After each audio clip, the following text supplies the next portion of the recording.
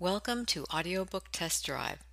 In today's episode, we are featuring an excerpt from No Quarter, Wenches Volume 4, written by M.J.L. Evans and G.M. O'Connor. The intrigue intensifies for the wenches of Port Royal. Volume 4 of 5 begins with repercussions for the murder of Bartolomeo Portuguese, which ripples through the Brethren of the Coast. A secret network of women is formed deep within the Swiftsure Tavern in the Wenches' Cauldron.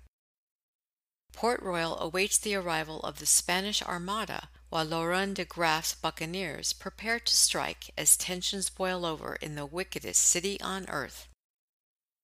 And now for your listening pleasure, an excerpt from No Quarter, Wenches Volume 4. Moving up in the world. Atia placed her hand on the window of Widowbell's spare bedroom. Her breath against the surface made the world look hazy. A drifting hull with broken masts glided towards the huge citadel of Fort Charles, while the battery at Morgan's Line pointed its cannons to the sea. Her expression was slack, and her eyes stung. "So, how long have you known?" Atia pulled away from the glass to watch Rosie as she wept into a handkerchief. "Recently, some fishermen found her. I'm so sorry." Widowbell entered with tea and biscuits on a silver tray. Rosie blew her nose. "I had to tell her about her sister. She was determined to go look for her." Atia's eyes shifted to the pair. "You both knew?" Widowbell set the tray down and sat beside her on the window bench. "We thought it best to wait, since you'd lost the baby." Atia hugged her knees to her chest. "Was it Slasher Al?" "Aye, that's what they say." The bell to the front door chimed. Widowbell patted Atia's knee and stood. "Try to eat something." She eyed Rosie. "Stay with her." I'll look after you, Atia." Rosie rubbed her eyes. Widowbell's footsteps creaked on the stairs. "I come with news for Atia," a familiar Scottish accent declared. Widowbell released an exhausted sigh and opened the door. "Well, she's upstairs." Nessie rushed in and darted up the steps. "So much for secrecy," Widowbell huffed. Nessie entered the room and rushed over to give Atia and Rosie a hug. "I know she's dead, Nessie," Atia said. Nessie gave Rosie a look. "You told her?" "You knew as well," Atia shrieked indignantly. Nessie's cheeks flared. No, it's all over the docks." "You bloody knew and none of you told me." Atia rose. "I'm getting out of here." "Try to stay calm," Rosie soothed. Calm, you say?" Atia went to grab her cloak. "I must find me brothers. Me whole family. They're all gone but me brothers. We're gonna cut 'em bastards into little pieces. I'm gonna cut 'em up." Rosie blocked the door. "Take it easy." "There's more." Nessie swallowed hard. "I've come to tell you that Glenda had to give up the room at the Wild Orchid." "My room?" Rosie exclaimed. "No." "My room, you mean," Atia said. "She had to. Captain Longstaff's strumpet bitch wants it. She's paid for it for the next 6 months. We got to clear out your belongings, yours and Atia's." Widowbell entered, bringing in another plateful of biscuits and tea cakes. "But don't bring it here. We've got enough suspicion pointing in our direction." She set the plate down beside the other full plate of goodies. "What about the Swiftsure?" "All the rooms are booked," Nessie said, in thought for a moment. There's the old bakehouse. The secret room. Widow Bell's eyes narrowed. What secret room? There's a secret room under the tavern that used to be a shipping office until they built the Wherry Bridge. They didn't tear it down? Nay, they built atop it. Widow Bell nodded. Move all your stuff there. Take the Wherryman's coach. I can't drive you, but I'll meet you at the Swiftsure tonight. I want to see this room for myself. I'm coming with you, Atia insisted. It's better you stay here, Widow Bell said. You're fragile, and you can't be seen. I got no reason left to hide. Weakness forced Atia to sit back down. Well, I got plenty of reasons myself. My family is at risk, so you can't get caught. Widow Bell paused. Your captain knows patience when it comes to revenge. Atia cocked her head. The man who tried to invade Jamaica alone? Widow Bell looked like she was about to agree. We'll find your brothers, Atia. Just rest for now, please. Nessie tapped Rosie's shoulder. We gotta go get your stuff out of there. Atia's too. She turned to Widow Bell. Meet us by the back stairs at 8 bells. You better go now, Atia addressed Rosie. Are you sure? I could stay a while longer. You'll be all right, Atia. Go, Rosie, love. I'll see you later. Clear out my stuff for me. I will. Nessie and Rosie left the room, and Atia stared out the window. She drew the symbol of an ankh on the dusty glass. I'm so sorry about your sister, dear, Widow Bell said. So am I. The sound of a door slamming downstairs, and, Who are you? Drew Widow Bell. It's fine, Busy, they're with me. Just running an errand, off you go, girls. Another door banged. You're back early. Jamie spotted a wreck to the south, Busy said. You're not holding meetings, are you? Footsteps progressed up the stairs. I said no going upstairs, Widow Bell yelled. Why not? Busy questioned. What's up there? Busy's children, Jamie and Isabella, entered the room. Widow Bell spoke of them before. Isabella stood with her mouth ajar at the sight of Atia. You ready to catch flies, love? What are you doing in here? She's a strumpet, ain't she? Jamie went to open the drawer to retrieve a telescope. Busy and Widow Bell arrived. A wench without a home, Widow Bell explained. She needs a place to stay for a few days. Wench, I'm moving up in the world, Atia spoke dryly. Do I hear trollop next? Jamie opened the window to the water. It is! Look! It's a wreck! They all gazed out to see a hull drifting in. People gathered on the beach and boats were venturing out. A schooner, it looks like. Betcha she's fast. Maybe it's a pirate. Fast? Isabella scoffed. It ain't got no masts. On a good day, you lousy lewdster. Don't call me that, dog boy, or I'll give you another spitshine. Jamie, don't call your sister that. And don't call him that neither. Busy met Widow Bell's glance. What the hell is a spitshine? Atia covered her mouth to hide a laugh, while tears prickled in her eyes. She wanted to see her brothers so badly that her chest ached. Jamie raced back downstairs, and Isabella chased him. Not a word about our guest here. Widow Bell faced Busy's scrutiny. We had to keep her here a while. Mrs. Beasley had a bit of trouble. She's said to be dead, this one. I know who she is. I have seen her before. Don't think I'm not pleased you're alive, Atia. I am. But how did you get here? You wasn't supposed to be home yet, Widow Bell asserted.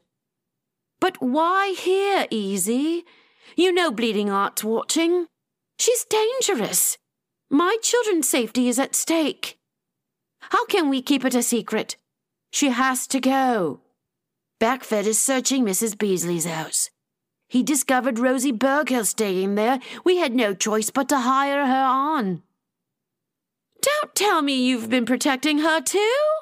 Busy snapped. How long has this been going on? She's hiding here for a short while. You weren't supposed to know she was here. Now, if everyone thinks she's dead, she's safe. Widow Bell crossed arms. The upstairs room is out of the way. No one comes up here. It's my own personal room.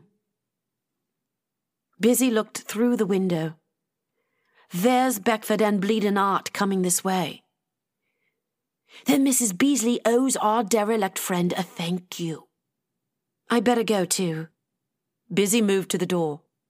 The boy's liable to tell them all about the red-headed wench upstairs. Right. A lot safer here it is. I should hang myself and save time, Atia said scathingly. I told you I'd get discovered. First day is less than I expected, but c'est la vie. Busy left. They won't tell anyone you're up here. This is the best place for you right now. It might be better if I went someplace quieter. A tavern, perhaps? Busy followed Jamie down the coal lane to the beach. Former firemaster Keane, Beckford, and White peered through telescopes at the hulk. Townsfolk organized rowboats to aid the rescue. Bleeding Heart's carriage pulled up. Falcon and Drake are away, chasing the pirate attack on Captain Prinz, White said. Prinz is under attack, you say? Art mused. I wondered what all the noise was this morning.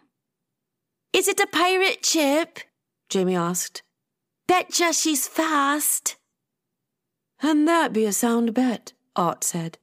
Looks like a corvette of a sort. Tell her to the East Landing for careen and refit. Beckford looked confused. Why tell her?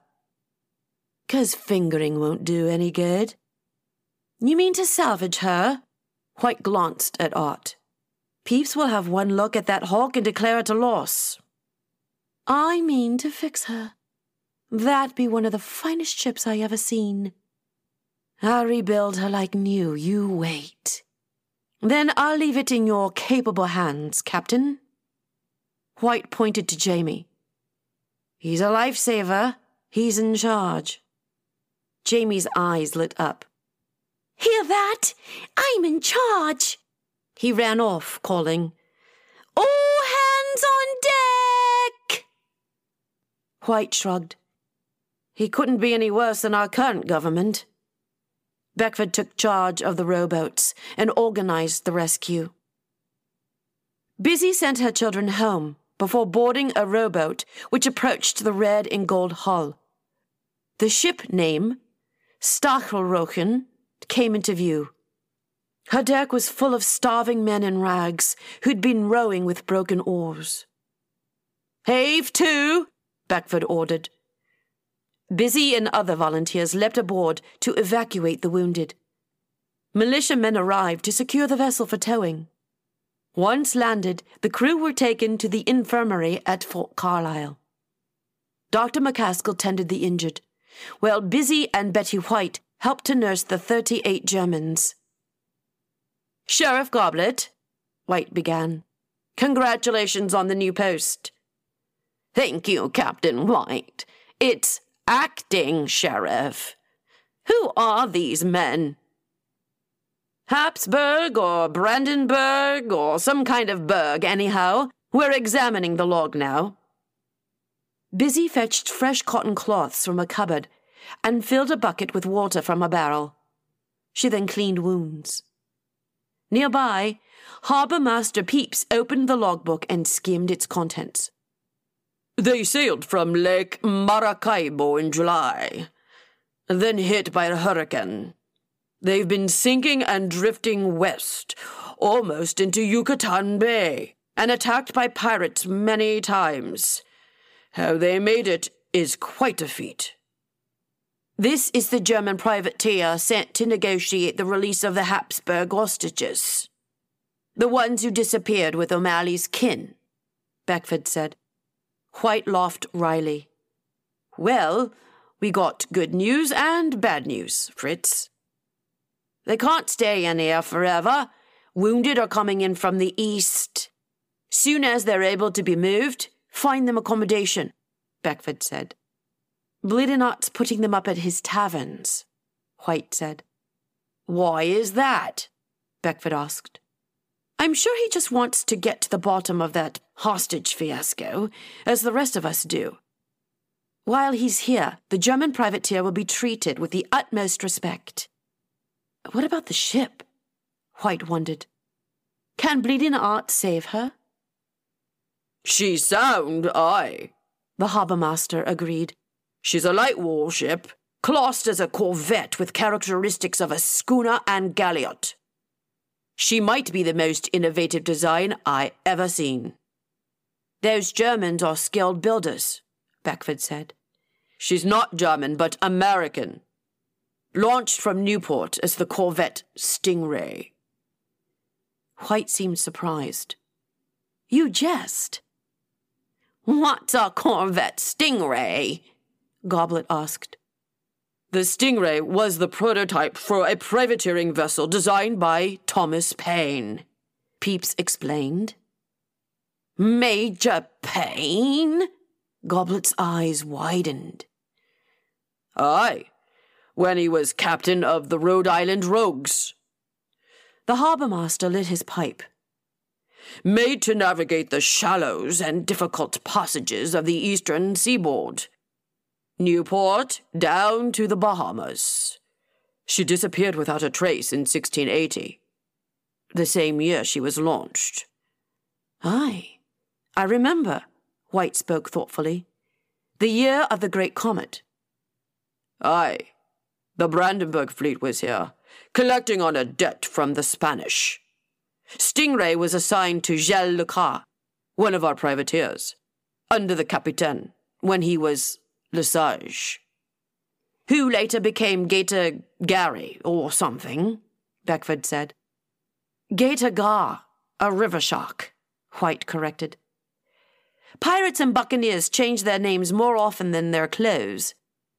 We all had false names in the pirate days. What was your pirate name? Beckford asked. Captain White. Busy tried to contain a smile. Ah, the good old days of when her and Easy joined in on pirate raids.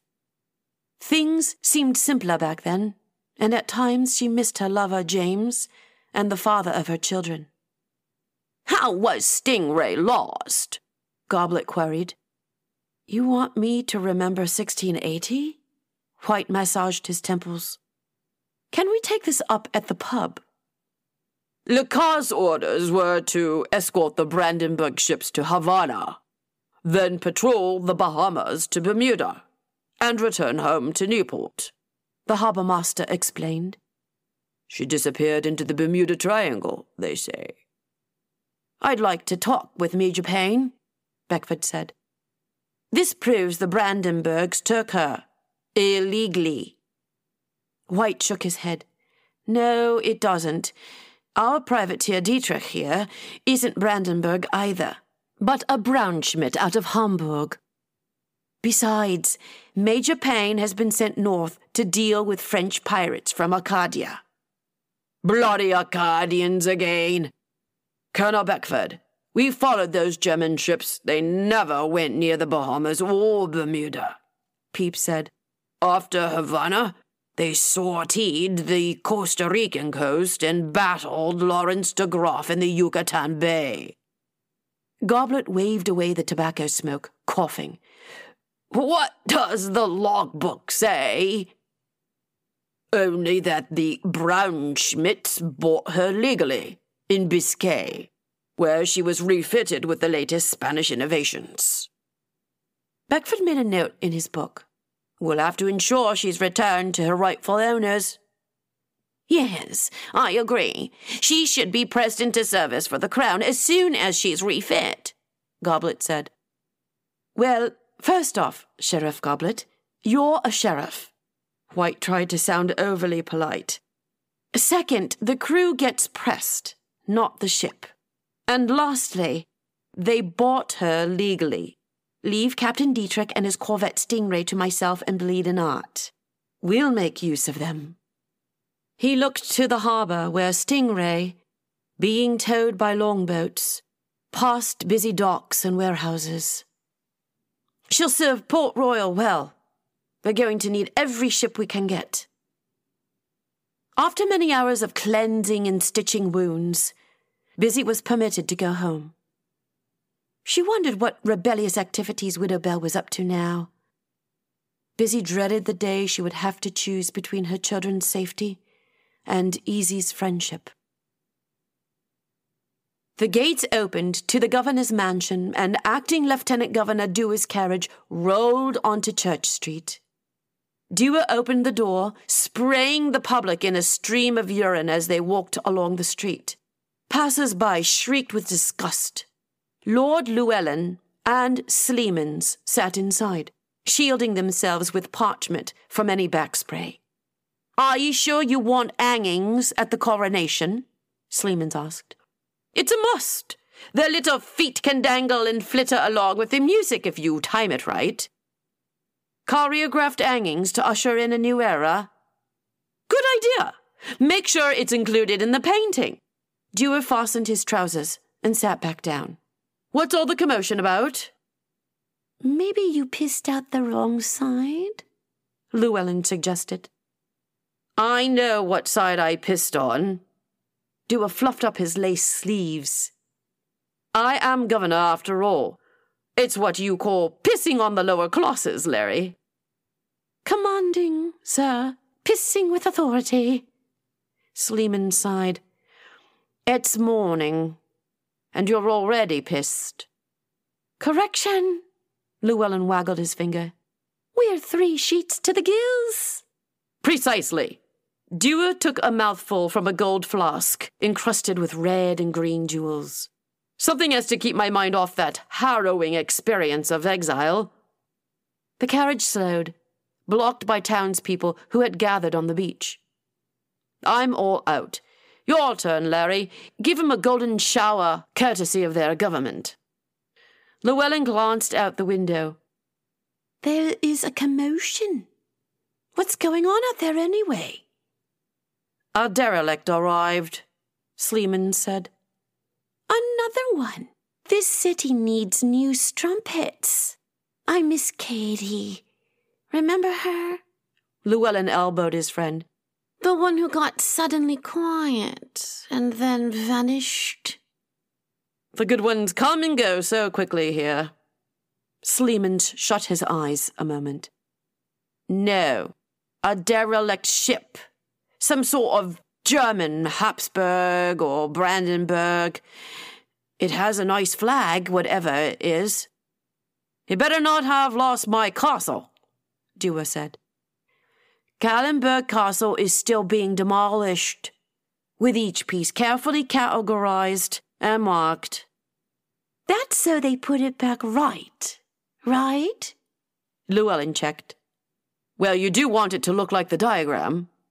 "Well, make sure this Germanberg pays the mooring fees. Just because he has no masts doesn't mean he gets a free ride." Sleeman looked at Dewar sideways. "It's a rescue." "Splendid! We can add a rescue tax," Llewellyn suggested. "Now that's thinking." Llewellyn took a book from his pocket and thumbed through its pictures. "I didn't know you read," Sleeman remarked. "What is that?" It's my first edition copy of Demonology by King James I. I carry it with pride when I go to church. Llewellyn displayed the handwritten dedication. James II even inscribed his granddaddy's preface, right here. Dear Larry L., Burnham War, love, KJ. He sighed. God, it must be good to be king. His granddaddy wrote his own Bible, you know. Now that's power for you.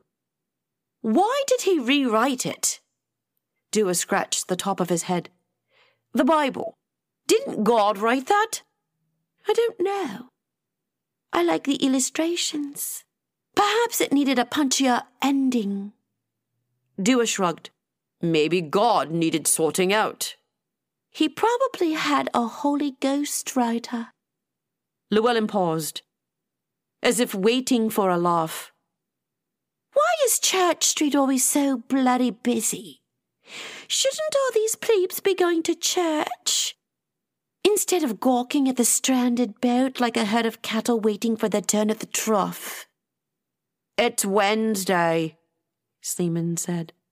Balderdash, where are we going then? Dewar asked. We have to go to Fort Charles for the flag ceremony. We'll have a splendid view of the rescue operation from up there. Dewar was mortified. I have to stand around in the sun while I'm corked? Llewellyn removed his gold flask and took a sip. Good thing I brought some for the road. We're in a time of crisis. We must demonstrate solid leadership and stability, Sleeman said. You can stand up, I hope. Be forewarned, I'm going to pee a lot, Dewar replied. Rosie Burghill sat beside Nessie in a Wherryman's carriage as they headed to the Wild Orchid Palace. They swayed in their seats, hitting every bump and crack along Lime Street. Here you be, the driver said. We won't be long, Nessie said. They entered the pale pink building and climbed the grand staircase to the top floor. So, why can't you move out? Nessie asked. Rosie waved at her to be quiet. I'll show you. Room 8 had ornate plasterwork on the ceiling and mahogany wood furnishings. The walls were covered with a pale yellow and deep purple Italian fabric, and a large portrait. Is that the Duchess of Albemarle? Nessie stood before the painting. Nice old girl. Meant a lot to you. No, there's a secret passage behind it. Rosie accessed an opening. See? Where does it go? It leads to every floor, into the backs of closets, from the attic and all the way down to the sandy basement. I've used it to hide from everyone. Rosie paused. You see, I've been here since my father died. This was the only place I've been safe. Footsteps sounded outside the door. Rosie quickly closed the passage before Violante Hayes entered the room. Hi, pleased to see you. Rosie Burghill, what are you doing here? Nessie stepped between them. She's helping me out. What's it to ya? I'm renting this suite. Get out. We're helping move Atia's stuff. We got the Wherryman's carriage waiting outside. Violante's face softened. Aye, it was Atia's room. You was friends. I'm sorry for what happened to her and her sister. Did you get to know her well? No, but I heard she gave Cherry a sound thumping. Nessie smiled. Aye, them two scraped like pit bull terriers. Well, my Navy captain is paying for this room. I want to move in here tonight. Be moved out by sundown. Aye, we'll have it all done by sundown, Nessie agreed. Fine then. Good day. Violante left. Nessie gave rude hand gestures before shutting the door. She went to the window to look at Lime Street below. Glenda, Chara Cole, and Mary Barr strolled within the crowd from High Street to Turtle Crawls. Lamb SN, I got to go. What should I do? Start packing. I'll be back. But she's seen us together. Nessie's eyes shifted to the painting. Who? Violande Hayes. Nessie moved to the door. We'll worry about her later. Get this stuff packed. She departed in a hurry. Rosie relatched the door. She glanced at the portrait of the Duchess of Albemarle. I know. You told me this would happen. Don't you worry. I'll think of something. I'm not going anywhere. Glenda navigated Turtle Crawls through stacks of food crates and water barrels, all being loaded onto carts for distribution to merchants. Fish from the docks and smoke from the nearby bakehouse whirled through the air. She walked with Chara Cole, who embraced her husband, Captain George Cole. You staying this time? He kissed her forehead. As long as you'll have me. Nessie swiped a banana from a cart and ate it. I saw nothing, Cole said. Glenda said we was expecting you tomorrow. Glenda shrugged. She never trusts me. Cole smiled. Tomorrow? Kids and your slang.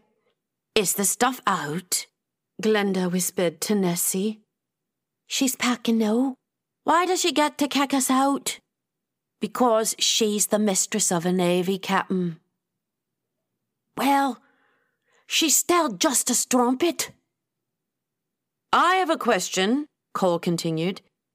Is there a reason I'm docked in Turtle Crawls instead of my own landing? Harbourmaster said Mr. Freeman ain't too pleased either. Harbourmaster Pepys emerged from his shack along the dock. Captain Cole, a word. I have a word for him. 2 words, in fact, Chara said to her husband. He gave her a brief hug and a wink. Well, we'll converse on those words in a bit. They proceeded to a shack where Harbourmaster Pepys, Richard Pepys, and Humphrey Freeman, one of the old Port Royal captains, argued inside. Those docks do not belong to the Crown, Pepys, Freeman barked. They're not yours either, Freeman, Richard Pepys reminded.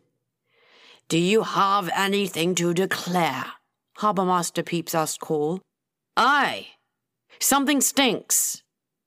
We have a rescue underway to the south, a ship battle to the east. The docks are busy and full. Ships have to be reorganized by priority. Your ship is to be reloaded immediately. You'll take food stores and supplies round the island and deliver them to Montego Bay. Cole clenched his fist. Me? One of our naval ships is out of food, Freeman said. And water. The harbourmaster held open a book. There's a special wherry coming over from Ligania bringing barrels. They'll be loaded on your ship as soon as they're here. Glenda used this moment of distraction to glimpse down at Pepys' ledger. It listed the ships due to arrive in Port Royal, including Wit Lamb and De Fortine. A note was scribbled beside Incorrigible, indicating they were out of food. Oh, feel free, Cole said snidely. You must have other ships. What about those galleys sitting there wasting? They belong to Lord Crisp, who is due to arrive in the morrow on the East Indiaman Wit Lamb, out of Tobago, Richard Pepys explained. Harbourmaster Pepys lit up his pipe and blew smoke circles above his head.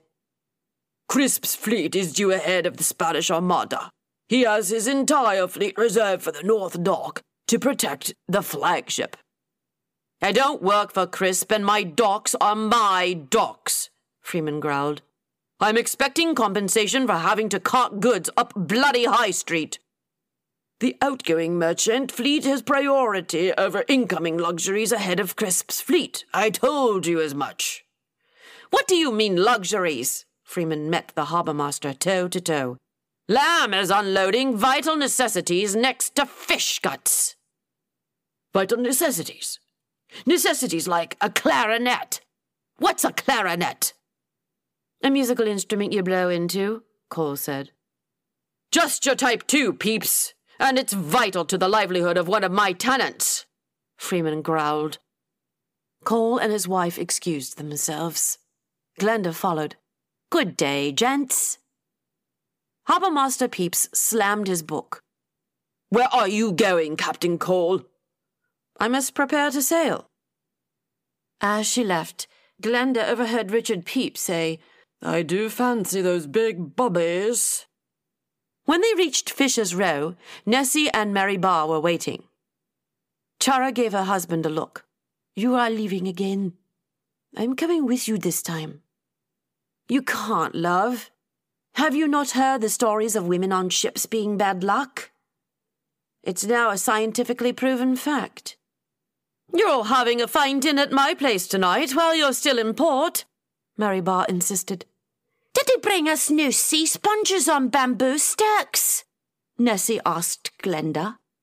Aye, for those hard-to-reach places. At sundown, Glenda and Nessie followed the dusty road of the Palisidoes. They hung a left past the graveyard and entered the lively Bar's Tavern, which was connected to an inn and mercantile. There they are! Mary came to greet them. Hope you don't mind we started without you. She guided them to a private dining area where 2 empty seats waited. Sit! Glenda's mouth watered at the roasted fowl garnished with golden yams. Smells like poultry heaven, it does. Mary poured wine, while Captain Elliot carved and served. Cole stared out the window at Stachelroken. A fine-looking ship out there, that Brandenburg. Braunschmidt, I think they said. Glenda savoured the first mouthful. Mary's eyes widened.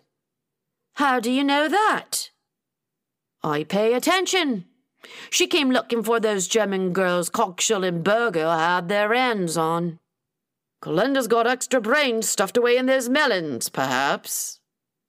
Chara kicked her husband beneath the table and cursed at him in Spanish. Everyone laughed. Nessie took a handful of cashew nuts and popped a few in her mouth. How come you don't bring back Brazil nuts? Chara asked her husband.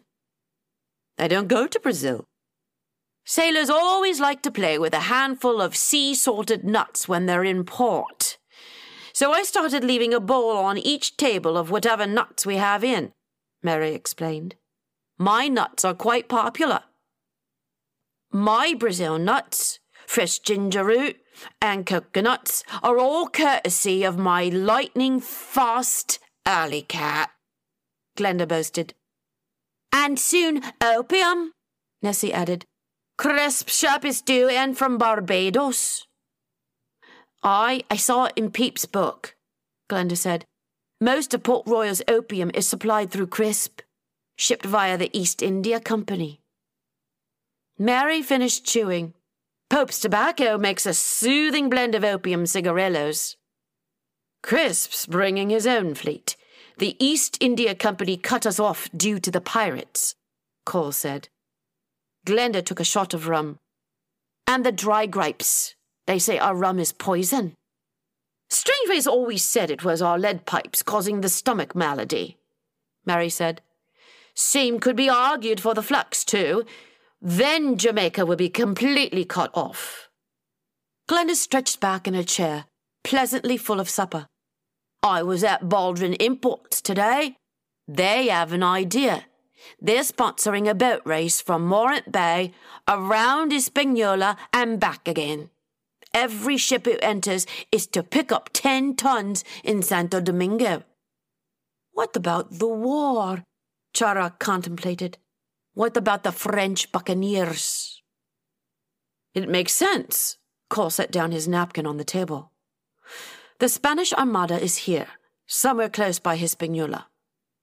Add to that The French lost ships in the Leeward Islands, Elliot said.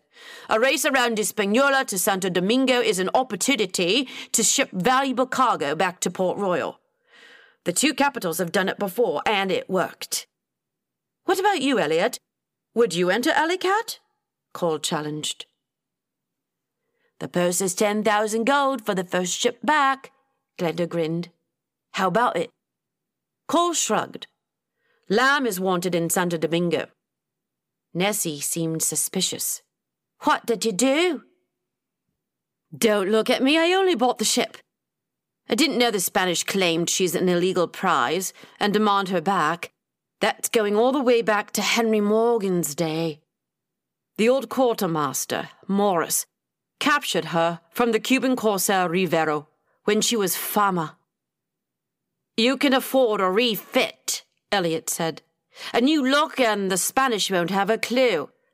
It would be a shame to have a Caribbean boat race without the two fastest competing.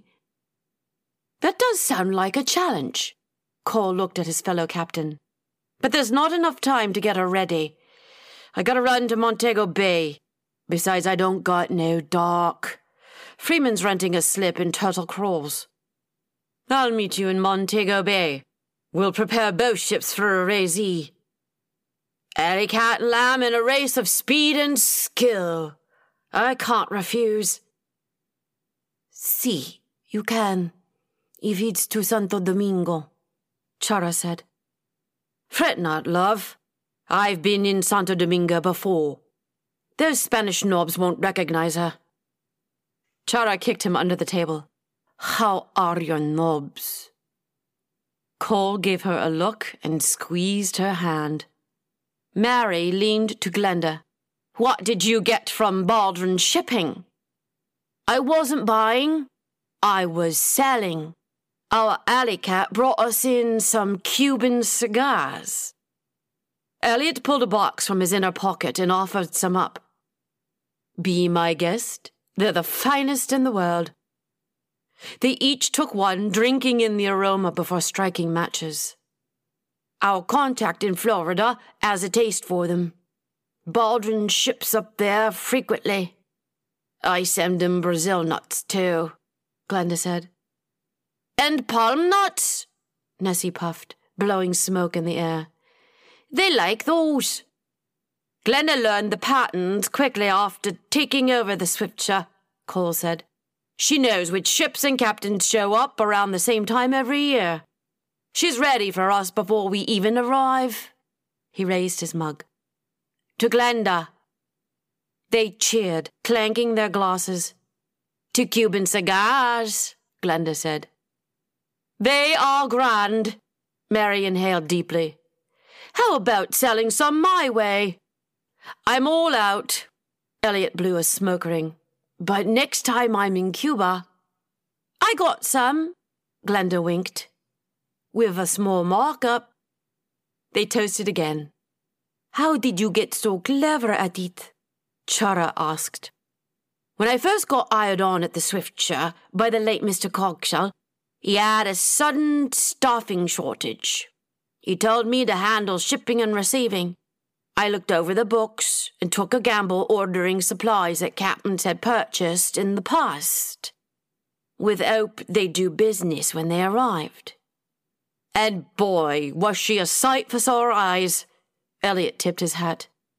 My telescope grew a few inches when I cast my eyes on this one. I heard there's a ship from the Orient coming, Mary said. Port Royal is now the leader of the New World in fine china and Chinese imports. Mrs. Howitt of Howitt's Hat Shop bought fine silks and fans. When does that French brig go up for the sale? Cole asked. The one docked by the prison. Legally, they have to wait for the trial. But we all know who's going to get the ship, Elliot said. Who? A bleeding heart, of course. Who else? He owns the Navy and pretty soon half of Port Royal. Beckford acquired the last of the Albemarle estates between Loving Lane and Sweeting Lane, and they gave him the pink building on Lime, Mary said. Glenda whispered in Nessie's ear. That's how Violante got the room. Elliot almost spat out his ale. The entire block? How is that possible without the land going up for sale? They'll have the whole city divided between them, and it'll be Morgan and Lynch all over again. White and Bleeding Heart know full well we can't afford to be divided in a time of war, Cole said. What's White say about all this? Chara asked. Nay, per usual. He's as useless as the council he sits on, Elliot replied. Mary sighed. Beckford, Hart, and White, they went Whig on us.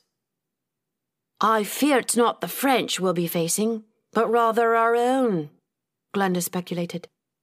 Her confidence in Hart had been shattered since he began serving the Whigs. She despised their kind. It was politicians like them that had killed her uncles. It weighed heavy on her decision to spy for Lawrence de Groff. We hope you enjoyed listening to this excerpt from No Quarter, Wenches Volume 4. If you would like to hear the entire audiobook, it can be purchased at Amazon.com, Audible.com, and iTunes.com.